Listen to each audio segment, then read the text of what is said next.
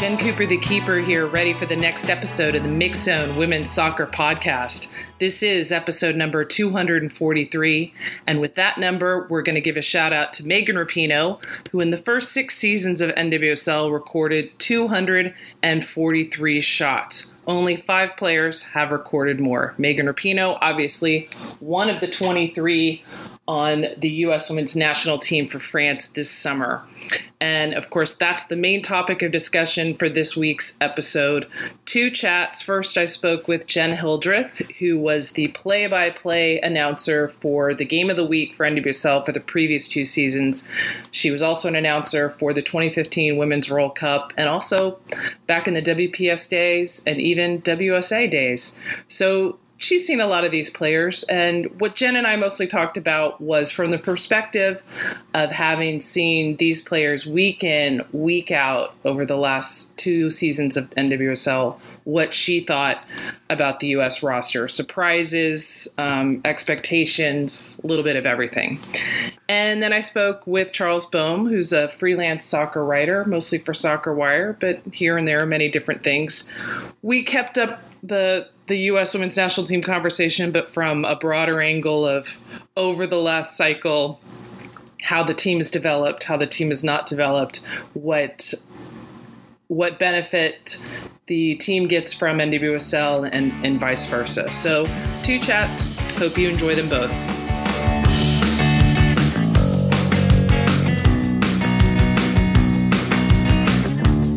All right, Jen Cooper, the Keeper, with my long-lost broadcasting friend. That would be Jen Hildreth, who, Jen, where have you been since the lifetime deal got cut off with NWSL? We know you're out there somewhere on the airwaves calling soccer. I haven't been calling soccer. I'm so sad. Yeah, I did College Cup, the NCAA Women's College Cup back in December, and that was my last one. So it has been a while, and I definitely miss it. But filling in a little bit of NCAA basketball and softball, and even have an MLS game coming up. But I miss you. I miss NWSL a lot, for sure.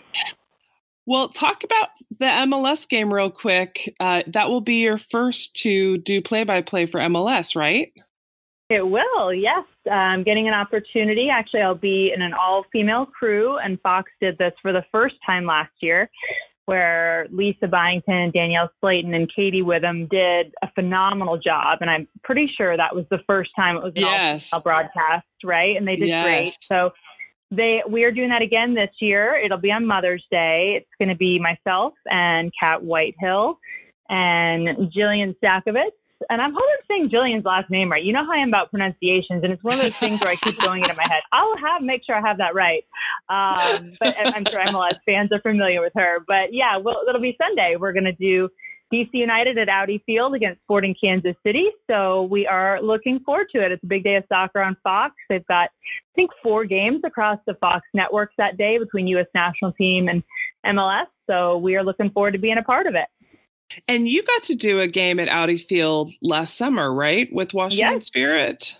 Yes, I did. Yeah, I got to see that venue. So that was kind of nice. Get a chance to go back to a place I'm somewhat familiar with. At least I've had one game there. What's your impression of that stadium? I haven't been there yet. You know, from what I remember, I liked it. You get a good feel for the fans being close, and you hear them, and the atmosphere is good.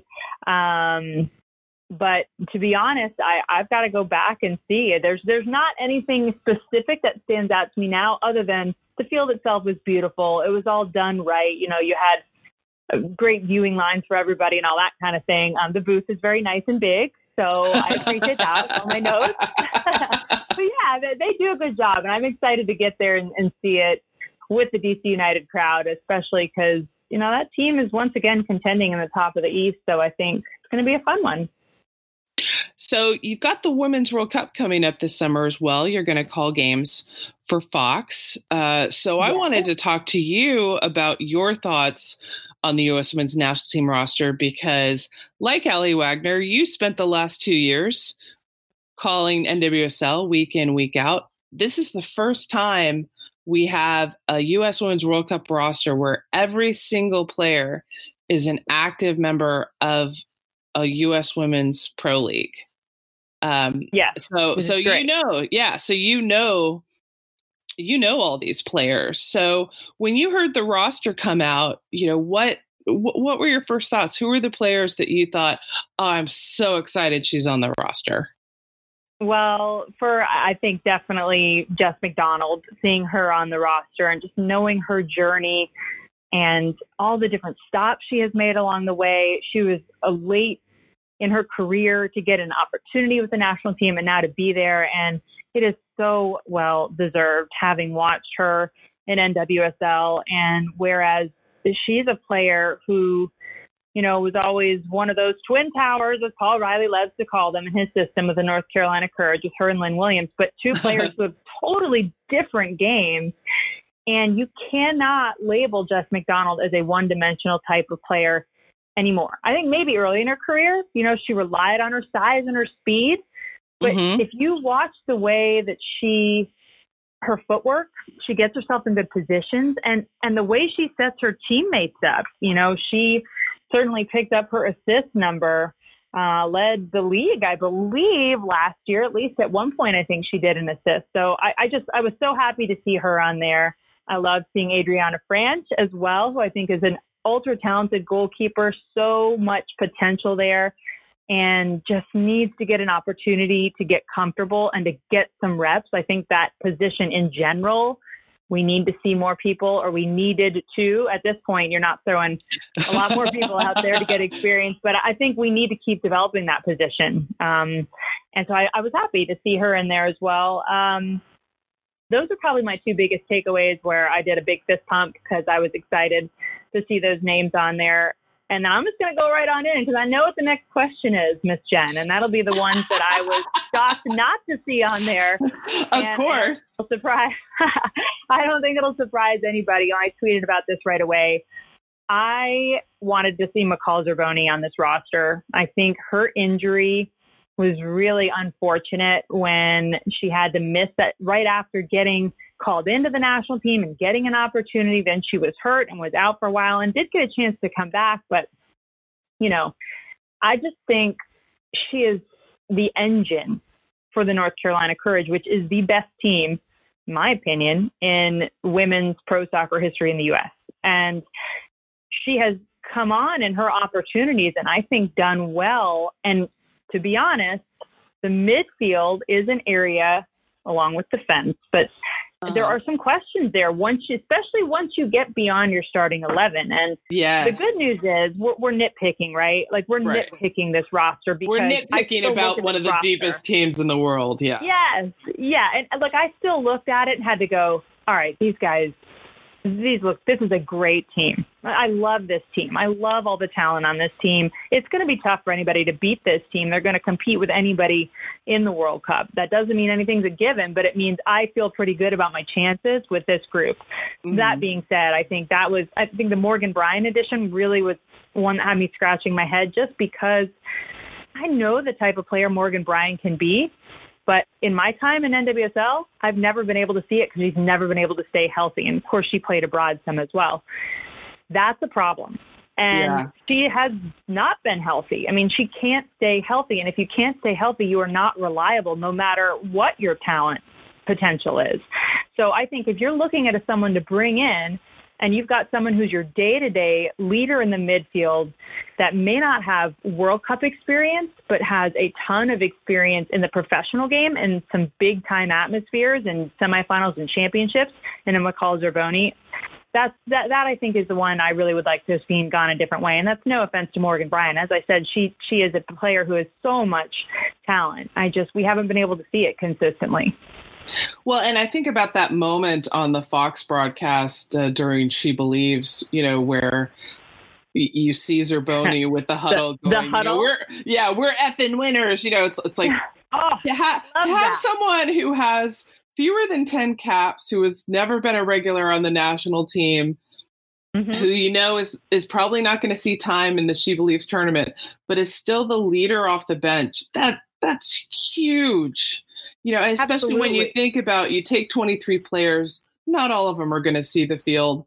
So those backup players, if they have other roles to fill like that, that's huge. Yeah. That's huge. I absolutely agree with you on that. And, I still remember that moment, and I just loved it. And I mean, anybody who has watched NWSL is like, oh, yeah, there's McCall. We're all used to that. But to your point, to be able to be that leader when you are not in a primary starting role on a team, that takes something special. Just to have that confidence to be that person and to know you can be that person and you can still affect the team.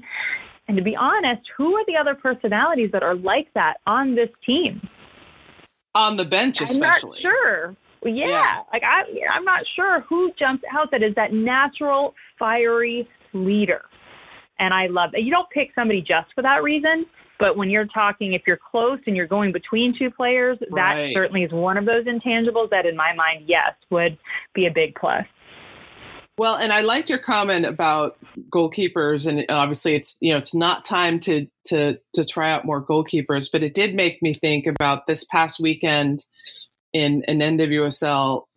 Get this, only 2 goals in 4 games, so it was definitely a weekend for keepers.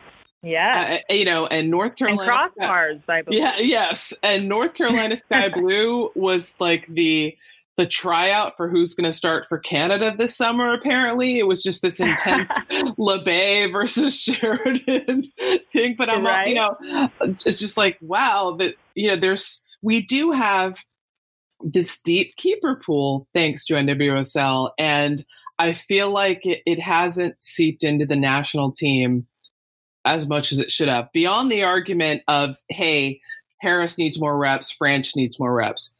Like there's this whole other pool that's just, not even getting a call into camp. So hopefully that's something post World Cup that we can see, that changes. But back to the World Cup roster, what did you think about how many forwards there were on the roster? I don't know if we've ever taken that many. I'm looking at it right now. That didn't jump out initially, but now that you say it, it is interesting. Although, I look at someone like a Mallory Pugh and even Rapinoe. I mean, some of these players and the way Jill Ellis uses them, they can certainly drop. They can drop into more of, a wide midfield position. So they are versatile enough to be there. But you got your 6 midfielders, so that's 13 right there. I mean, it's a good, strong number, but I would put our attacking group of players up against anybody and say, bring it. It's the defense, of course, that I think is the biggest concern for most people, as it should be, going into the World Cup based on recent results and what the U.S. has done. But that attacking group, I think, is awesome. Just looking at the list of them, I mean, the combination, the different types of players that you have in there too, when you have, a Tobin Heath, and then Alex Morgan has really turned into a consistent finisher for this team, which is great. Mallory Pugh, Rapinoe and everything she brings, and then even Kristen Press. I mean, it's so hard to keep Kristen Press on the bench when she comes in and has such a great impact. So I think it's a really deep pool, and I love it. I love seeing them all there. I wish Jill Ellis luck in figuring out the right combinations with all of them.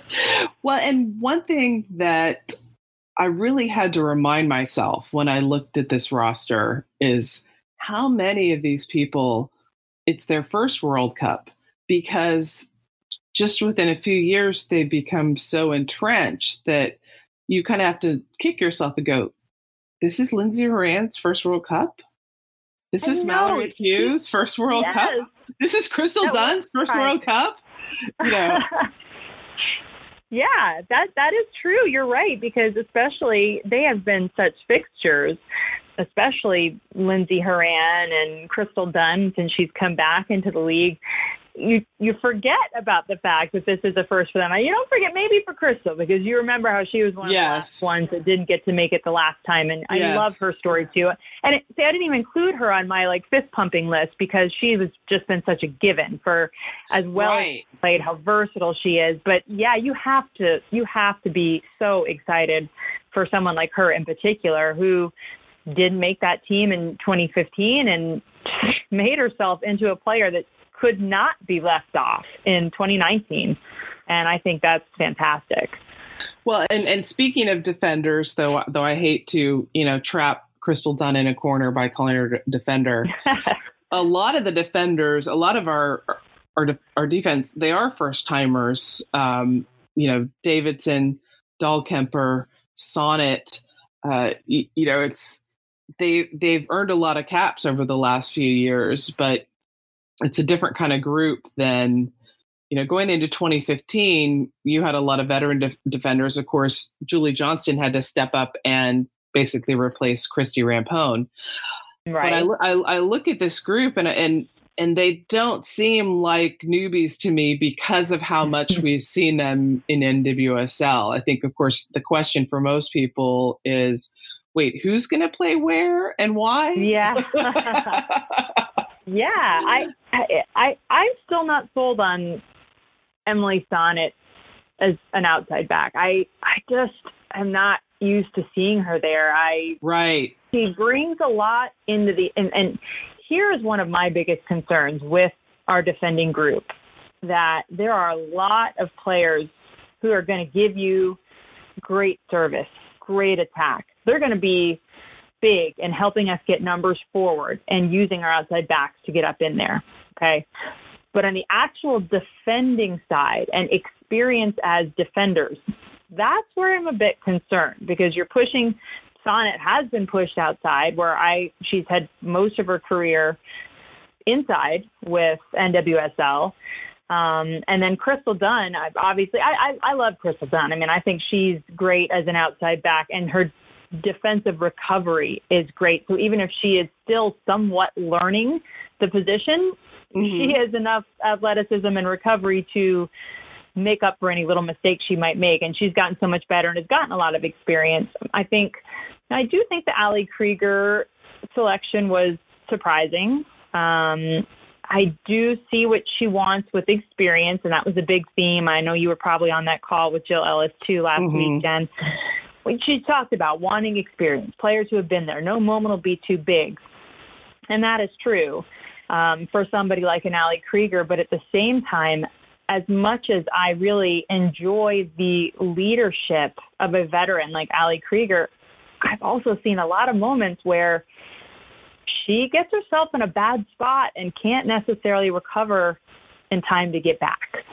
And so if I'm looking at that versus a Casey Short, someone who has been in a lot more recently with the national team, I think myself, I probably would have leaned toward going with someone like a Casey Short. But then again, I am very happy for Ali Krieger to see her get another opportunity. I just think the timing of everything is a little surprising, and that she hadn't really been in much and playing at all for 2 years, and all of a sudden here she is. So surprising, but happy for her to be there, both of those things. Well, and like you said before, we're nitpicking when you look how strong this roster is overall. And, there's a good chance a lot of these players don't see any time. Right. Which is why we have to point out that, yes, we're nitpicking. And, it's great to be able to take 23. I mean, this is only the second Women's World Cup, where rosters have been 23, which has been the size of the men's for a long time. And, 23 comes from, so you can play 11v11 and you have a third keeper. That's, that's where it's from. You're not going to see all the players, and of course, I should throw in that the final rosters are submitted to FIFA. I think it's May 24th. And after that, you can still change a player if there's a certified injury, which of course you don't want to happen, but has happened before, like 2011. Sure. Lindsay Tarpley, got hurt before the tournament. That's when Kelly O'Hara was, named as replacement. But right now, that's the 23. That's who we're going to see in the 3 send-off series. So it's crazy to think, oh my God, tomorrow, May 7th, is a month before the Women's World Cup starts. I just got goosebumps. Also maybe some nervous sweats at all the work I still have to do. I know. I know. I kind of went, oh my God, I still have some work to do. So in your preparations, what kind of things are you working on this far out? Because one of the things that's been fascinating for me getting more involved in broadcast these last couple of years is seeing the volume of preparation, the details in preparation that, your viewers never going to see, and you don't need them to see it. But if you don't do it on your end, then you look like a doofus on the broadcast. So talk about some of the things that you do to prepare for calling these games, because you were asking me, it was 2 months ago, like, hey, I need to watch these New Zealand games. How do I watch these New Zealand games? So it's, in advance for a tournament like this, which games you're calling. Yes. Yes, I at least know the group. I know my group schedule, and I was just counting. I should know this offhand, but I think in my 1, 2, 3, I have 8 group games, and I think I have 12 different teams. So that can just be overwhelming to even think about looking at. Yeah, but I had to start doing something, because if I wait until they all release their rosters, then it is this massive overnight cram session that would last the entire month. So basically, to help me out, I start making my team pages. And I know you know what those look like, but my team pages just give me the basic information, as much as I can gather. And you are a part of our great research group at Fox that has a lot of information up on our research site already, but also just kind of going online and seeing what I can find. So I want to make sure I know World Cup history. How many times have they been there? What's the best they've ever done? Make sure I have their group schedule laid out, and I'm starting to get a really good feel of who's in which group and which are going to be the big games. What have they done in preparation, if anything? Have they had camps? What are their matches? What have the results been? What was their qualification like? So I have a whole section where I write down, I'm looking at Chile's right now. So I'm looking, the Copa America Femenina, that is where they qualified. And so what was their record? Who stood out? Just any little details. And I can't build a lot into my boards yet, but I'm starting them. So I've started the boards with a couple players who I know are going to be home runs for each of the teams, names you continue to hear over and over. And we get weekly updates from our research group every week, and I have gone through all of those, and I have broken them out into my team by team. So for my 12 teams, I've taken every note that's been sent out by research and put them into my team files. So I have it all there. So when I start to look at Chile, I have it all in one spot, and I can see all the different announcements that there have been, roster announcements for friendlies and any other news or player features or things like that. So so it's all about organization, really. Yeah, trying to. I have another document that just is basic World Cup facts on every team that's in the World Cup, and it's a 2-pager, and it just has listed by group every team with their coach, number of World Cup appearances, best finish, and I think that's it. I'll put him for those, just so I have that basic stuff in front of me. For especially a lot of these teams who, the U.S. is one thing, but when you're talking about Cameroon or Thailand or even a China or a Spain and Netherlands, I need to have all of that information somewhat in my brain as well, even though I could not pull it all out for you right now. But just to know that I'm starting to build the files makes me feel better and not have those panic attacks. Now, has it seemed different at all from preparing for 2015? Has it seemed like there's more coverage or easier to find video, or have you noticed any differences between your preparation for this tournament and last time around? I wouldn't say so, although I do think there is more access to video, especially when you have good friends who help you find out how to do things from other countries. I do think there's more of that out there, and that is helpful to at least get your eyes on some of these players and start to see what they look like a little bit. But for the most part, no, I feel like it's similar, although I am different because I have just been entrenched, thankfully, in the women's soccer world since 2015. And so just being a part of that, it's coming a lot more naturally to me now. And I've done it so often for NWSL games and college games. I know what I need to have to prepare. It's a lot, but at least I know what it is. So whereas 2015, I didn't really even know all the stuff I needed to know. But in terms of information gathering, it's been, I'd say, about the same. Yeah, that horrible broadcast feeling where you just realize that all the preparations you did are not enough. That was my experience for my one game on ESPN3. I was like, I thought I did enough. I did not. But thankfully, the soccer god saved me and the TV truck caught on fire. So we were only on air for 20 minutes. God. That's a good silver lining there, Jen. Truck fire. Oh, my God. I know when the producer said, we can't go on air yet because we've had a little fire. Oh, wow. Yeah. So I know. Yeah, but it's crazy because you think you know a lot and you just have to keep going over it and find every little piece, because it's not like everything you research you're going to say during the game, but you want all those pieces ready. So depending on what happens in the game, that information is ready. And that was a big thing, I think, for me to understand the first year doing the Lifetime broadcast, that a lot of this stuff might not get used, but you never know, depending on how the game unfolds, what's going to be most relevant.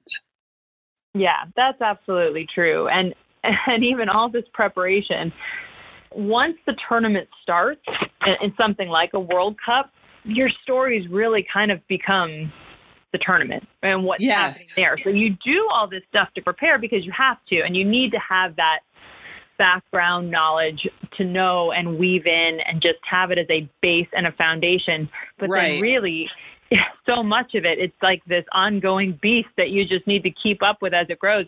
And that is one of the hardest things for me. I love having everything set and ready, but nothing is set and ready. It's all fluid and moving and adjusting. And you have to know what's going on with all of these different teams and all of these different groups as they happen, because the notes that you may have had coming into the World Cup may not matter once you get past the group stage and into the knockout rounds. It's much more so, what do they do in the 3 group games and what are the storylines now? Right. So you just have to be ready to roll with it. Yeah, that round of 16 match, you don't need to be saying, oh yeah, and Norway didn't bring Ada Hegerberg. It's like old news. Am I the only one, by the way, that just kind of keeps sort of hoping that maybe she'll change her mind? Maybe it's not too late. I'm sure there's plenty of people that are hoping that, but yeah, that's not going to happen. No, but at least she's young, that Norway's got plenty of time to get their act together. So, she can swoop in 2023 and make things happen. And kudos to her. Kudos to her. Sticking to her guns too, feeling things weren't right and standing her ground and missing out on probably something she's dreamed of her entire life. So definitely. Well, I'm so excited that you're going to be calling games this summer. And even though we're not working directly together, I like knowing that, you are reading the research and the game notes that I'll be working on. And, and if we're lucky, maybe we'll get you back on an NWSL game someday. I sure hope so. I've been, as you know, I've been a part of that league in some form or fashion since the beginning, with the exception of maybe, I think, the first year. So I sure and hope you called WSA and you called WPS. So I know. Yeah. But I'm still trying to hang around. All right. Well, good luck calling the World Cup this summer, and I will definitely be talking to you after the tournament to get all your thoughts. Yeah, sounds good. Great to talk with you, Jen.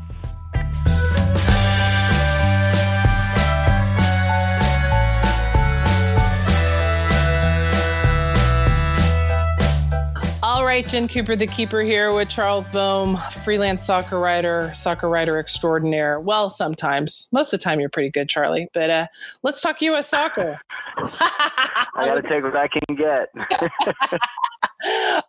Wanted to get your perspective. Of course, I talked to Jen Hildreth in the first segment about her thoughts on the U.S. women's national team roster, because she was play-by-play, week in, week out for NWSL the last 2 seasons. So I wanted to get the perspective less from NWSL and more the overview of how we've seen this team and this player pool evolve since the last Women's World Cup. I mean, you really have to say this is the first time where we've had a league that has spanned two development cycles. So it's a whole new world that we're in, and I think we've seen some good stuff from that. Jessica McDonald obviously would not be one of the 23 without NWSL, but I still feel that it's not fully being used. Having nine teams with now 20 to 26 players, I don't think the full breadth of the league is being used. Yeah, I have to say, it's not altogether clear to me when I look at this roster how Jill Ellis uses NWSL play, performance, achievements in her roster selection. And I want to start by saying, any criticism that comes out of my mouth in the next few minutes about Jill Ellis's policies and her approaches, she obviously has a lot of leeway, and she has built a lot of benefit of the doubt by winning the World Cup. However, rosters inevitably, in most cases, come down to what one or two people think of certain players, and they have to make some A or B decisions. They have to calculate and try and factor in multiple variables. And I recognize it's not an easy process. It is just as much art as science. And they know things. That coaching staff knows things and has perspectives that we can only guess at or dream of, really. So I recognize it's not easy, and that there's lots of data that we on the outside don't have. That being said, does NWSL form and performance really matter in these selections that she made for her final World Cup roster? I'm not sure that they do. At least it's not obvious, because, the McDonald case is a great example of NWSL working and providing a great platform for a player to sneak in and grab one of the last spots, I think quite deservingly. And yet I thought that a similar story was going to unfold with McCall Zerboni in midfield, performing a similar role by virtue of a similar set of sustained accomplishment, really dominance in NWSL. Right. That we're told is the proving ground for the national team players. And she didn't make the cut. And there's a couple others that you can say something similar about. And I think one of the things I want to add is the trouble with the NWSL season schedule is, with the World Cup coming up just a month away and the season is only 4 weeks old, obviously 2019 NWSL form has little impact on the roster decision. So when you think of the I don't know about that, Jen. I don't know about that. I'm really because, and the reason I say that is that to me the most shocking and to some extent confusing selection was Morgan Bryan. And I can only conclude she's played really just a fraction of the club minutes that have been available to her across the last several seasons, not only in NWSL with Houston and Chicago, but also in her brief and I think for her frustrating, difficult stint in France. She's struggled to stay fit. When she's been fit, she's struggled to find her best form, and yet I think 3 appearances maybe it was before the roster decision. Yeah, 3. And one of them a start. Seems to have been enough to have convinced Joe Ellis that this player, who I am a huge advocate of, who I think transformed this team 4 years ago and paved the path to the World Cup victory. I'm just baffled that the coaching staff has seen enough to know that she's going to hold up physically and that she can summon her best. And it has to have been based on, certainly what they saw with the national team last year, and I think about a dozen appearances for the national team, but also 3 or 4 NWSL games. I would argue it has very little to do with the NWSL games, other than it was a reassurance to Jill that she's finding her fitness, because it seems like the last few spots were taken by players that she has seen them in intense games. She's seen Allie Long in the 2016 Olympics. She's seen Morgan Bryan in 2015 and 2016. And I think the same thing for Krieger. She's a known. She's not an unknown. And there are a lot of new players on this team. It's kind of weird to think that it's the first senior World Cup for a player like Samantha Mewis, Lindsay Horan, even Crystal Dunn. But it is. They're not going to be at home. Playing in Canada was basically the next best thing to playing at home because it's so close that all the U.S. games had so many U.S. fans, and I really felt sorry for the city of Vancouver the last day at the final. That place was overrun, but I think it's got to be weird where you're going into your last 6 months of preparation and all your players are not playing in the league. So, of course, that does give you the freedom of having camps, but then you lose the week in, week out. Like I was even thinking with the goalkeepers,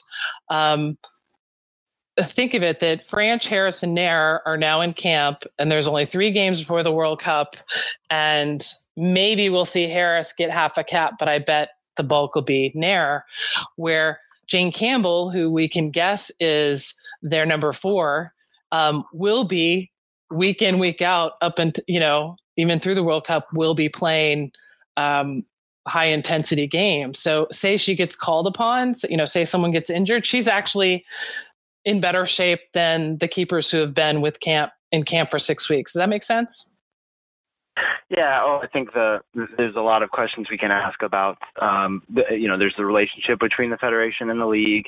There's this blank check that Jill Ellis has been given, and I've had multiple conversations over the years off the record with people in around the federation, in around the league, that make clear that as much backing and support as the federation has provided for the league, there's no doubt that Sunil Gulati and the SSF were instrumental in the creation and maintenance and survival of NWSL, but it's always going to run a distant second at best to whatever the priorities are for Jill Ellis and her coaching staff or whoever the national team coach is at that moment. To some extent, that's understandable. The women's national team are the world champions. They're a cash cow. But I think the balance between club and country is off right now. And my fear is that the worst case scenario is that it ends up being one of many factors that undermine their title defense this summer.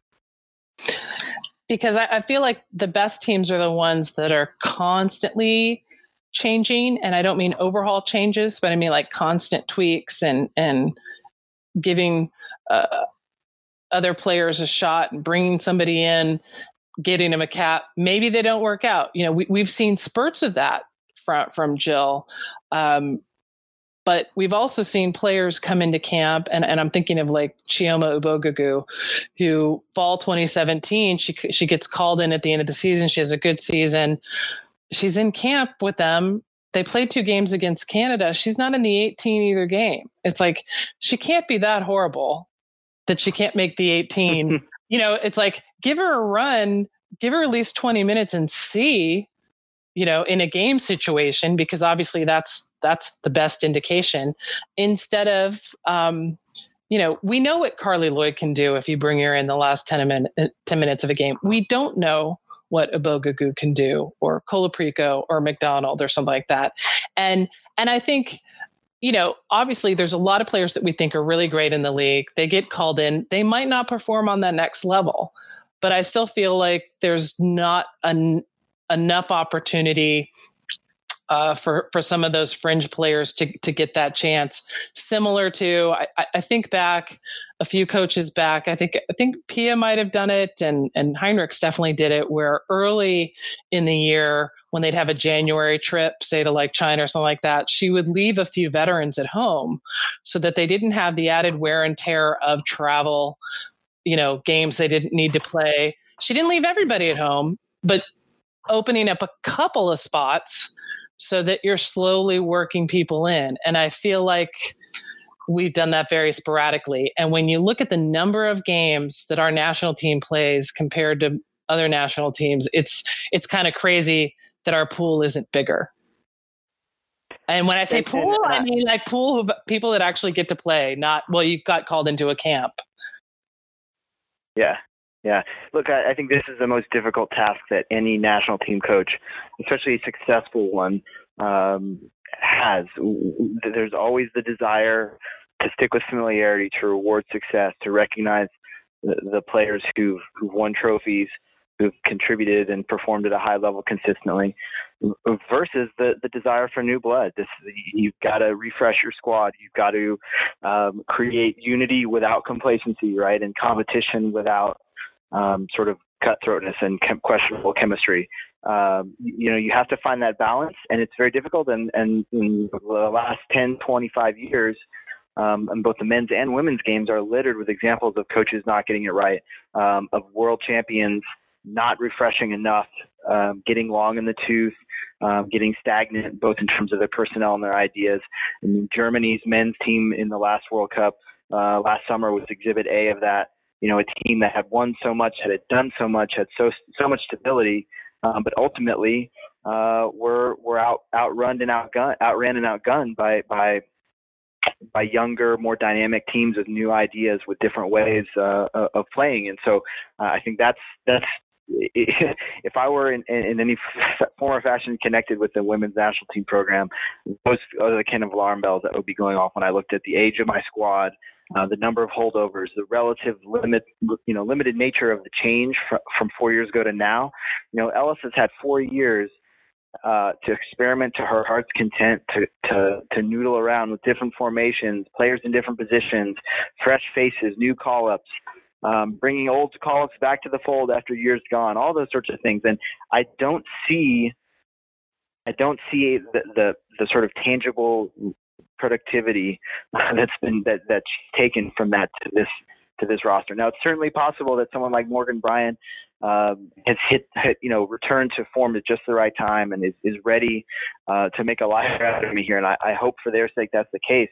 But I think you'd have to be concerned that there's a little bit of a holdover sort of incumbency. And that's an issue that I think you and I have discussed this before.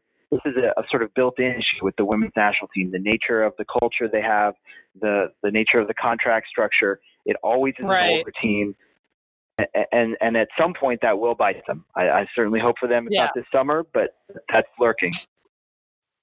And there's advantages to it and disadvantages. And when you look back at how it started, I know when they came up with the idea of contracts, with that first CBA, I think all the way back in 2000, or even further back, I totally get that there was no league. You want these players on contract so that they've got some security. They can train more, that they don't have to be necessarily working other jobs.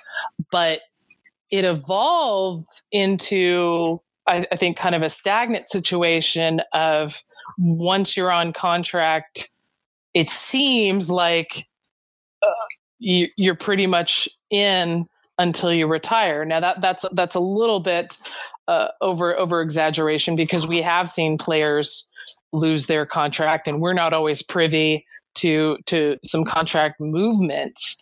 But it comes to the core of what we've seen, kind of club versus country, where obviously NWSL takes second to country. And it can't, to me, long term, it can't be that extreme, because like you're saying, it's gonna eventually come back to bite them when you're not constantly developing a younger pool coming up behind the top players. Mm-hmm. And I think we'll have to see, they seem to have an established chemistry, an understanding. A lot of those women know each other really well. Yes. And maybe that's all fine. But some of the people I've talked to kind of behind the scenes, insiders who know some of these players who've been around the game a long time, and they were really disappointed with not only the nature of how Ellis handled those final few slots and kind of lead up to the big decisions, but also the type of personalities that, when someone like McCall Zerboni is left at home, someone who's going to play probably a few minutes in all likelihood at the most, or just be a locker room presence. And when you see players like that left off, again, there's not one big name or one big sort of tentpole you can point to. It's just a series of developments here that make me wonder if they've gotten the balance right, both in terms of the players and then the sort of the chemistry and the outlook. It really leaves me with questions. But again, maybe it's good that you had Jen on before to put a more positive view on things. Well, and there was an interview with Allie Long about getting the call and being named to the team. And, one of the things that she mentioned was, Jill knows me. I have relationships with these players. Obviously, she's seen Allie in the Olympics in 2016. And I would think that has to be the biggest challenge between the new and the old is, you want players with experience, but how do those players get experience? And, it's still funny, anytime I can think of a criticism of the national team, because it's still such a ridiculously deep, talented team, so it's not like we're talking in terms of, because they didn't take that player, they're not going to get out of the group. It's not that kind of situation. But when we know that, as each cycle goes on, each tournament's more and more competitive, and, games can be won or lost by a nose. Every little piece counts. And I think one of the things that has always benefited this team is their relationships with each other, and how much, even if they're not playing well, they can find a way to win. So I can understand that dependence on, hey, this seems like what's best for the group. And I'm sure any coach will tell you it's not the 23 best players, it's the 23 best players that work together. Right. But, and I think that Olympic tournament is illustrative in a lot of ways, because one, you saw that this team, all the talk about heart and fight and unity, that's all great. And that's again, a big part of their culture and the legacy of the 99ers. And it's now a quarter century plus in the making, right? That idea of the spirit and the fight. But that hits its limits, especially when you're talking about playing quality opposition in knockout situations where your margin for error is very tight.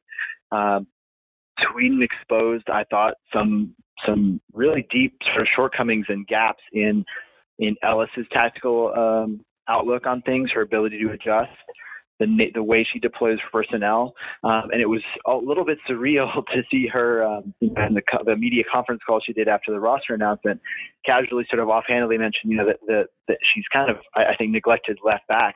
A little bit. I was having flashbacks. One to Jurgen Klinsmann, one of his famous lines was, "Anyone can play left back," which is sort of Jill's thing, and I think she referred offhandedly to in a pinch, Tobin Heath can play fullback. And I thought, my God, does she do, I was instantly transported back to that knockout game in the Olympics against Sweden, where, yes, the extra time game ended with your most skillful player, Tobin Heath, playing fullback. And to me, that just really encapsulated the shortcomings of that Olympic endeavor. And so to hear her drop it, it was like Kim McCauley or somebody on Twitter said, it's like, she's got to be trolling us when she says stuff like that, right? It's just too rich. It's incredible to me, but she has her ideas. I think she really wants to get her best 11 players on the pitch at the same time. But, coaches for decades over the years have, and in many different situations and levels have found that there's limits to that you, in many cases you can't do that. And I think that's another one that's an interesting one to follow as they set off on this adventure in France. And again, another comparison I would make to the Olympic tournament, they're not going to have time to get their feet under them. I mean, they'll have 3 group stage games, none of which I think will be, they're not going to find themselves under real pressure. Sweden will be a good test, but they're not really going to have to hit their feet in the group stage. But things get real pretty quick in the knockout stages, the way that this bracket is set up. And if everything goes chalk, I believe, without having the bracket in front of me, that they're going to be playing the World Cup hosts and one of the leading contenders to challenge for their trophy in Paris in the quarterfinals. France-USA is an enormous match. It's worthy of a final. And if they're still tinkering or tweaking or not quite hitting their stride by the quarterfinals, it's going to get really, really dodgy really quick. Definitely. And I also think about, and now this is always going to be an issue, but injuries. We've seen many different tournaments where it's the choice of, well, do I take this injured player that I know better than this healthy player that maybe I don't know as well? Or, I think back to LaRue and Morgan were both, not at their best going into 2015. But hey, you had Carly and goals coming from other places. But then I think of 2016 and the decision of, all right, you only get 18 players. Illes takes Rapinoe over a healthy O'Reilly. And then, can't even start Rapinoe. When I think of all the players that seem just a little bit injured right now, nobody seems to have a major injury. It's not like Megan Rapinoe coming back from an ACL tear, but, Kelly O'Hara's ankle and this player held out, and Lindsay Horan with the quad strain, it makes me a little nervous. I mean, again, that's why you have 23, and I have to keep reminding myself that you rarely use, more than say, 17, 18 players of your 23. But it does give me pause. Well, I think I'll be watching the spine on this team closely. And to me, when I look at the team, the spine is, you look right up the middle: Julie Johnson, Ertz, Abby Dahlkemper, whoever. Whether it's, I think it's going to be Horan. I hope they build the midfield around Horan, but we'll see. And then Morgan or Alex Morgan up top. Those. Then you can toss in another few names. Obviously they have a lot of talent in wide areas too, but that spine is really going to be key, I think, to their success. They're playing the way they want to play, getting to the levels that they know they're capable of quickly and consistently. If any one of those players up the heart of the team are not fully fit, or not able to go 90 minutes with regularity, this tournament is a grind. And again, that was a huge part of their success in Canada in 2015, was that there was so much depth. They could really just churn opponents into dust, because whether it was the 120th minute or whether it was the fifth game in a 2-3 week period, whatever that the physical challenge was, the fitness, athleticism, professionalism of both the players and all the infrastructure and support staff around them allowed them to maintain a high level. And again, if you get a knock here and there, somebody who's coming back from an injury, somebody who's just nursing something, maybe has to manage an injury, it starts to change the way your team looks and performs really quickly. Yeah, I mean, we're so deep, but if you've built a lot of your preparation on relationships, that comes into play. But also, when we've seen the holes this team has, like left back, like you were talking about, like there's just, your options are really limited. So there's so much to watch for in this tournament, and I like that. It seems to be that there's a greater interest pre-tournament than perhaps we saw last time. And I guess I'm talking more like globally. Like I love that we actually saw newspapers here cover Ada Hegerberg not being on the Norway roster. Now, granted, some of them goofed on the headline saying she was omitted, she was omitted because she said she wasn't going to play, but that it is getting coverage, because it would be so easy for that not to get covered here because she's not an American. So I like that there's a more expansive approach to this. But what do you see from your side? Well, I think there's a number of things are coming together here. One, we always talk about the World Cup bump, right? And typically it's in the NWSL or the professional league context, but that applies across the board. There's this is a high watermark of interest in women's soccer on a quadrennial basis, and so the hope is that every high watermark is a little higher than the last one.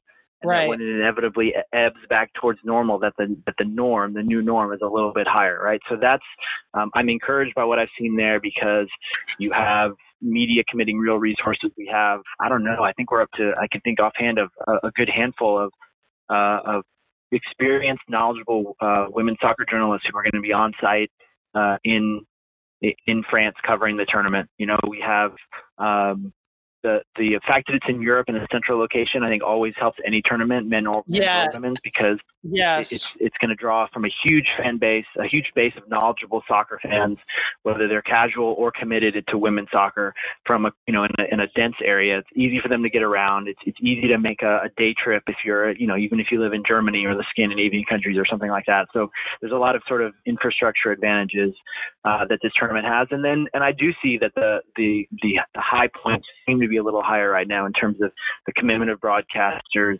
the commitment of the French government and the French people are really switched on right now. The mainstream outlets that often will ignore the game are paying attention, and again, the hope is also that at least some of that continues in a bigger way than before. And that reminds me something that doesn't really get covered, but it's the kind of thing that I notice. Canada didn't have a lot of venues, so they were only using 6 stadiums. Almost everything was a doubleheader. And 2011, the tournament before it, had been the first where there wasn't a single doubleheader, where every single game was a standalone, which meant attendance for each game was actual attendance for that game, right? And so I'm happy that being back in France, being in a more reasonable size country for a tournament like this with so much travel, that all the games are standalone games. Nothing's a doubleheader, and we've already seen really great ticket sales and many games sold out. So like you said, being in a Central European country, it's that's huge. I also like that it means we get afternoon games here, which are, wonderful. In summer, that's fine. It's not competing with anything else sports-wise that might be going on, when you think of, baseball or something like that in the evening here. So those games can get full attention. Mm-hmm. So last for sure, and we have a fan base here that's accustomed to watching, mid-afternoon Champions League games and getting up and watching, weekend morning games and that sort of thing. So I think that helps. The American viewing habits have shifted in a soccer-friendly direction. So last question for you: who do you think is going to make the Final Four of the Women's World Cup? Ooh, you're putting me on the spot here. Hold on. I gotta pull up my bracket. I can't just shoot from the hip here, Jen. I've got to have everything in front of me here. It's totally okay if you shoot from the hip, because I don't have a bracket in front of me, but. I'm going to flub it even with a bracket in front of me, but I've got, to have a fighting chance here. Let me get my knockout stages set up here. So gosh, now I have to remember all the BCD ones. Or just think about who do you think will end up being the best four, even if someone gets knocked out at quarter. I'll talk about teams I like, teams that I think are well equipped to make deep runs. So I think France to me are the odds-on favorites. Yes, I know. I think the U.S. are probably still technically ranked number one. Incumbency and the defending champs goes a long way. I know they have a lot of pride and a lot of determination to defend their trophy, but the home field advantage factor is absolutely enormous. It's been historically proven in many different settings in this game. I think France are going to be playing with the wind at their backs, and I think the knock on France for some years now, right, has been their sort of their tendency to choke or freeze up in big settings, and I don't think we haven't really seen the best of France, as great of a women's soccer nation as it is. I think that the home cooking is going to be enough to sort of get them over that psychological that psychological hurdle that's always been there to trip them up in big games. And that's why I think it's going to be rough for the U.S. To play them in the quarterfinals. And I think France probably wins that game. Again, talking today, given the game, the states of the two programs and everything. So I see France going far, probably winning the whole thing. I'm hoping. So then other favorites, like I think we write Germany off at our peril. Again, they're going to have a huge fan contingent. They have so much quality. There's so much depth. How many nations in the world have a deeper pool to call on, right? And we don't talk about it as much, but there's incredible quality there. Incredible, again, also a culture of success, of getting results, of getting things done. So I think a only German performance here. I'm eager to see if Australia can make the big step forward this year. I've been impressed by their sort of cultivation of young players for multiple cycles now, and that's part of their culture. I'm intrigued to see if they can all sort of put it together. I'm also interested to see how that Group C goes. They're in a group with Italy, Brazil, Jamaica. Three of those teams, you could argue, are fairly, are capable of making noise, and I think it sets up well for Australia to get challenged and then sort of maybe hit another gear if they can. So I'm watching the Aussies as well.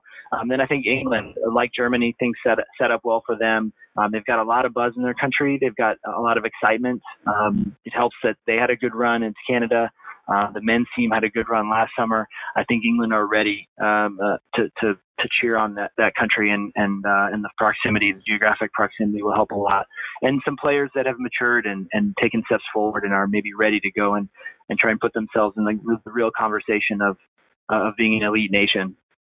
And I always love Japan. Japan is in the same group with England, and it's possible that Scotland could maybe throw a wrench into things there. But Japan is just one of my favorite programs to watch, men or women, any age level. They're just such a blast. I really hope they can kind of summon the levels of the past, because they're really a joyful part of the tournament. Well, and the great thing is there's so many really strong teams this tournament, contenders, that you can't just say, okay, this team will probably win each group. It's a whole different level of competition, and I'm so looking forward to watching it. And Charles, thank you so much for taking the time to talk U.S. women's national team roster and league call-ups and all those wonderful things that we love to criticize. But I'm sure you're like me. I'm sure you're like me, looking forward to a really intense Women's World Cup. Yeah, let's get on the field. Enough talking, right? Let's get on the field and or get them on the field and talk about some actual game stuff, and not just roster slots 23, 22, 23, and so on. I think it'll be great to get things underway and get the spectacle going.